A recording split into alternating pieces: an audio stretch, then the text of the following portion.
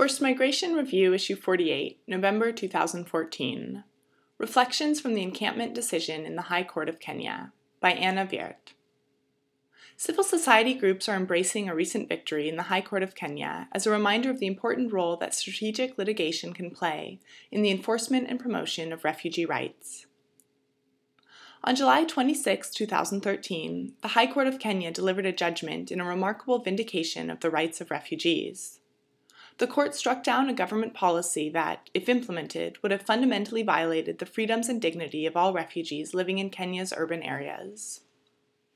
The case, which was brought by Kituyu Cha Sheria, a local non-governmental organization, NGO, stands as a reminder that strategic litigation has the power to alter the legal landscape for all refugees. When executed properly, it has the potential to provide large-scale recourse for rights violations, create positive human rights jurisprudence, and send a strong message to governments and members of public that refugees are not just people with needs, but people with rights to be claimed and enforced. When appeals to the legislative and executive branches of government go unacknowledged, civil society groups, such as the NGO that drove the case to victory in Kenya, are increasingly turning to strategic litigation as a means of enforcing and advancing the rights of refugees. Urban refugees in Kenya. Although an informal encampment policy has operated in Kenya since the 1990s, approximately 150,000 refugees live in urban areas. For these urban refugees, life operates as normal. Children attend school, adults work to support their families, roots are put down, and lives are rebuilt. In December 2012, however, this normality came under threat. Following a series of grenade attacks in Kenya linked to Somali non-state armed group Al-Shabaab, the Department of Refugee Affairs issued a press release in December 2012 announcing its decision to stop the registration of urban refugees and to relocate them to refugee camps. On January 16, 2013, an interministerial letter was circulated giving effect to the press release, instructing the first phase of the rounding up of refugees to occur on January 21st.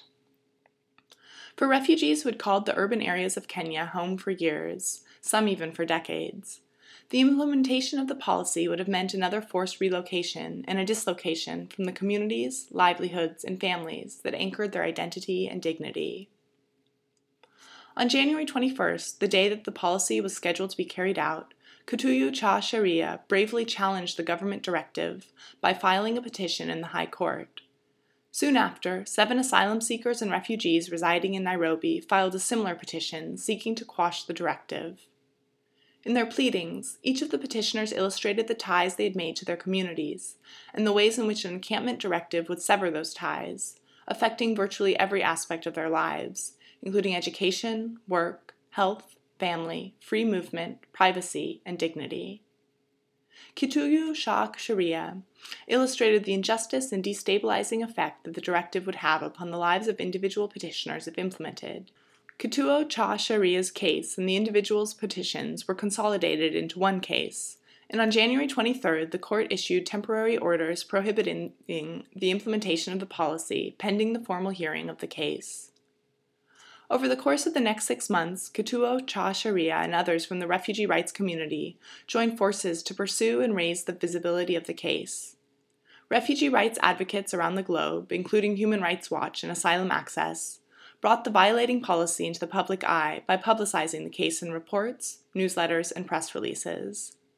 The United Nations High Commissioner for Refugees, UNHCR, also made a commendable contribution to the case by submitting a 20-page amicus curiae, friend of the court, brief, which clearly delineated UNHCR's concerns regarding the encampment directive, offering a solid legal explanation of Kenya's obligations under the 1951 Refugee Convention. In their coordinated effort, civil society and UNHCR sent a clear message to Kenya's government that if it were going to tolerate human rights violations, those abuses would not go unscrutinized by the global refugee rights community. On July 26, the court ruled in favor of the urban refugees, quashing the government's encampment directive. In a refreshingly pro-refugee judgment, the court held that the policy violated, amongst other things, Article 28 of the Kenyan Constitution on Human Dignity, Article 27 on equality and freedom from discrimination, Article 47 on the right to fair administrative action, and Article 39 on freedom of movement and residence. In explaining its rationale, the Court made considerable references to the codification of these rights in international and regional human rights and refugee law. The Court rejected the argument that national security was a justifiable rationale for the policy, stating, quote, "Where national security is cited as a reason for imposing any restrictive measures on the enjoyment of fundamental rights, it is incumbent upon the state to demonstrate that in the circumstances such as the present case, a specific person's presence or activity in the urban areas is causing danger to the country, and that his or her encampment would alleviate the menace. It is not enough to say that the operation is inevitable due to recent grenade attacks in the urban areas, and tarring a group of persons known as refugees with a broad brush of criminality as a basis of a policy." Endnote 1. In agreeing with arguments advanced by the petitioners, the High Court held that to allow the policy's implementation would amount to a complete upheaval of the refugees' lives, preventing any level of normality in their country of refuge. The power of strategic litigation. The Kenyan case is a testament to the fact that civil society groups have the power to extend rule of law and make concrete and measurable changes to law and policy through judicial intervention. By definition, strategic litigation seeks both to bring about individual justice and to alter the legal landscape in which rights exist. As is evident from this case and others, litigation can and should be accompanied by a broader advocacy strategy that will incorporate the involvement and collaboration of a range of stakeholders, partnerships, media campaigns, and political dialogues. Importantly, this advocacy must continue well beyond a court's positive ruling. Even favorable court decisions require follow-up to ensure their implementation. In the Kenyan judgment, the court relied heavily upon the legal analysis produced by UNHCR. The submission of amicus curiae briefs is only one amongst a range of ways in which UNHCR may support civil society's capacity to pursue judicial recourse.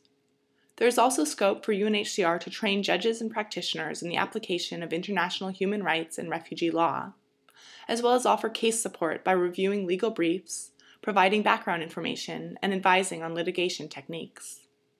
In situations where UNHCR is, for diplomatic reasons, ill-placed to directly intervene in cases, it should channel recourses to strengthen the capacity of NGOs to pursue litigation.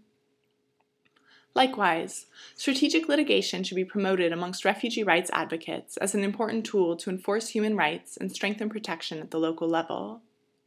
NGOs can play an important role in supporting one another in judicial intervention through media campaigns, the sharing of information and lessons learned, as well as with legal support in the preparation of court documents.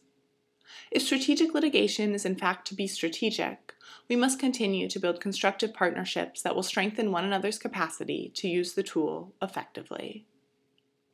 Anna Wirth, ANNA.WIRTH at asylumaccess.org, is Policy Officer at Asylum Access, www.asylumaccess.org. Endnotes. Endnote 1.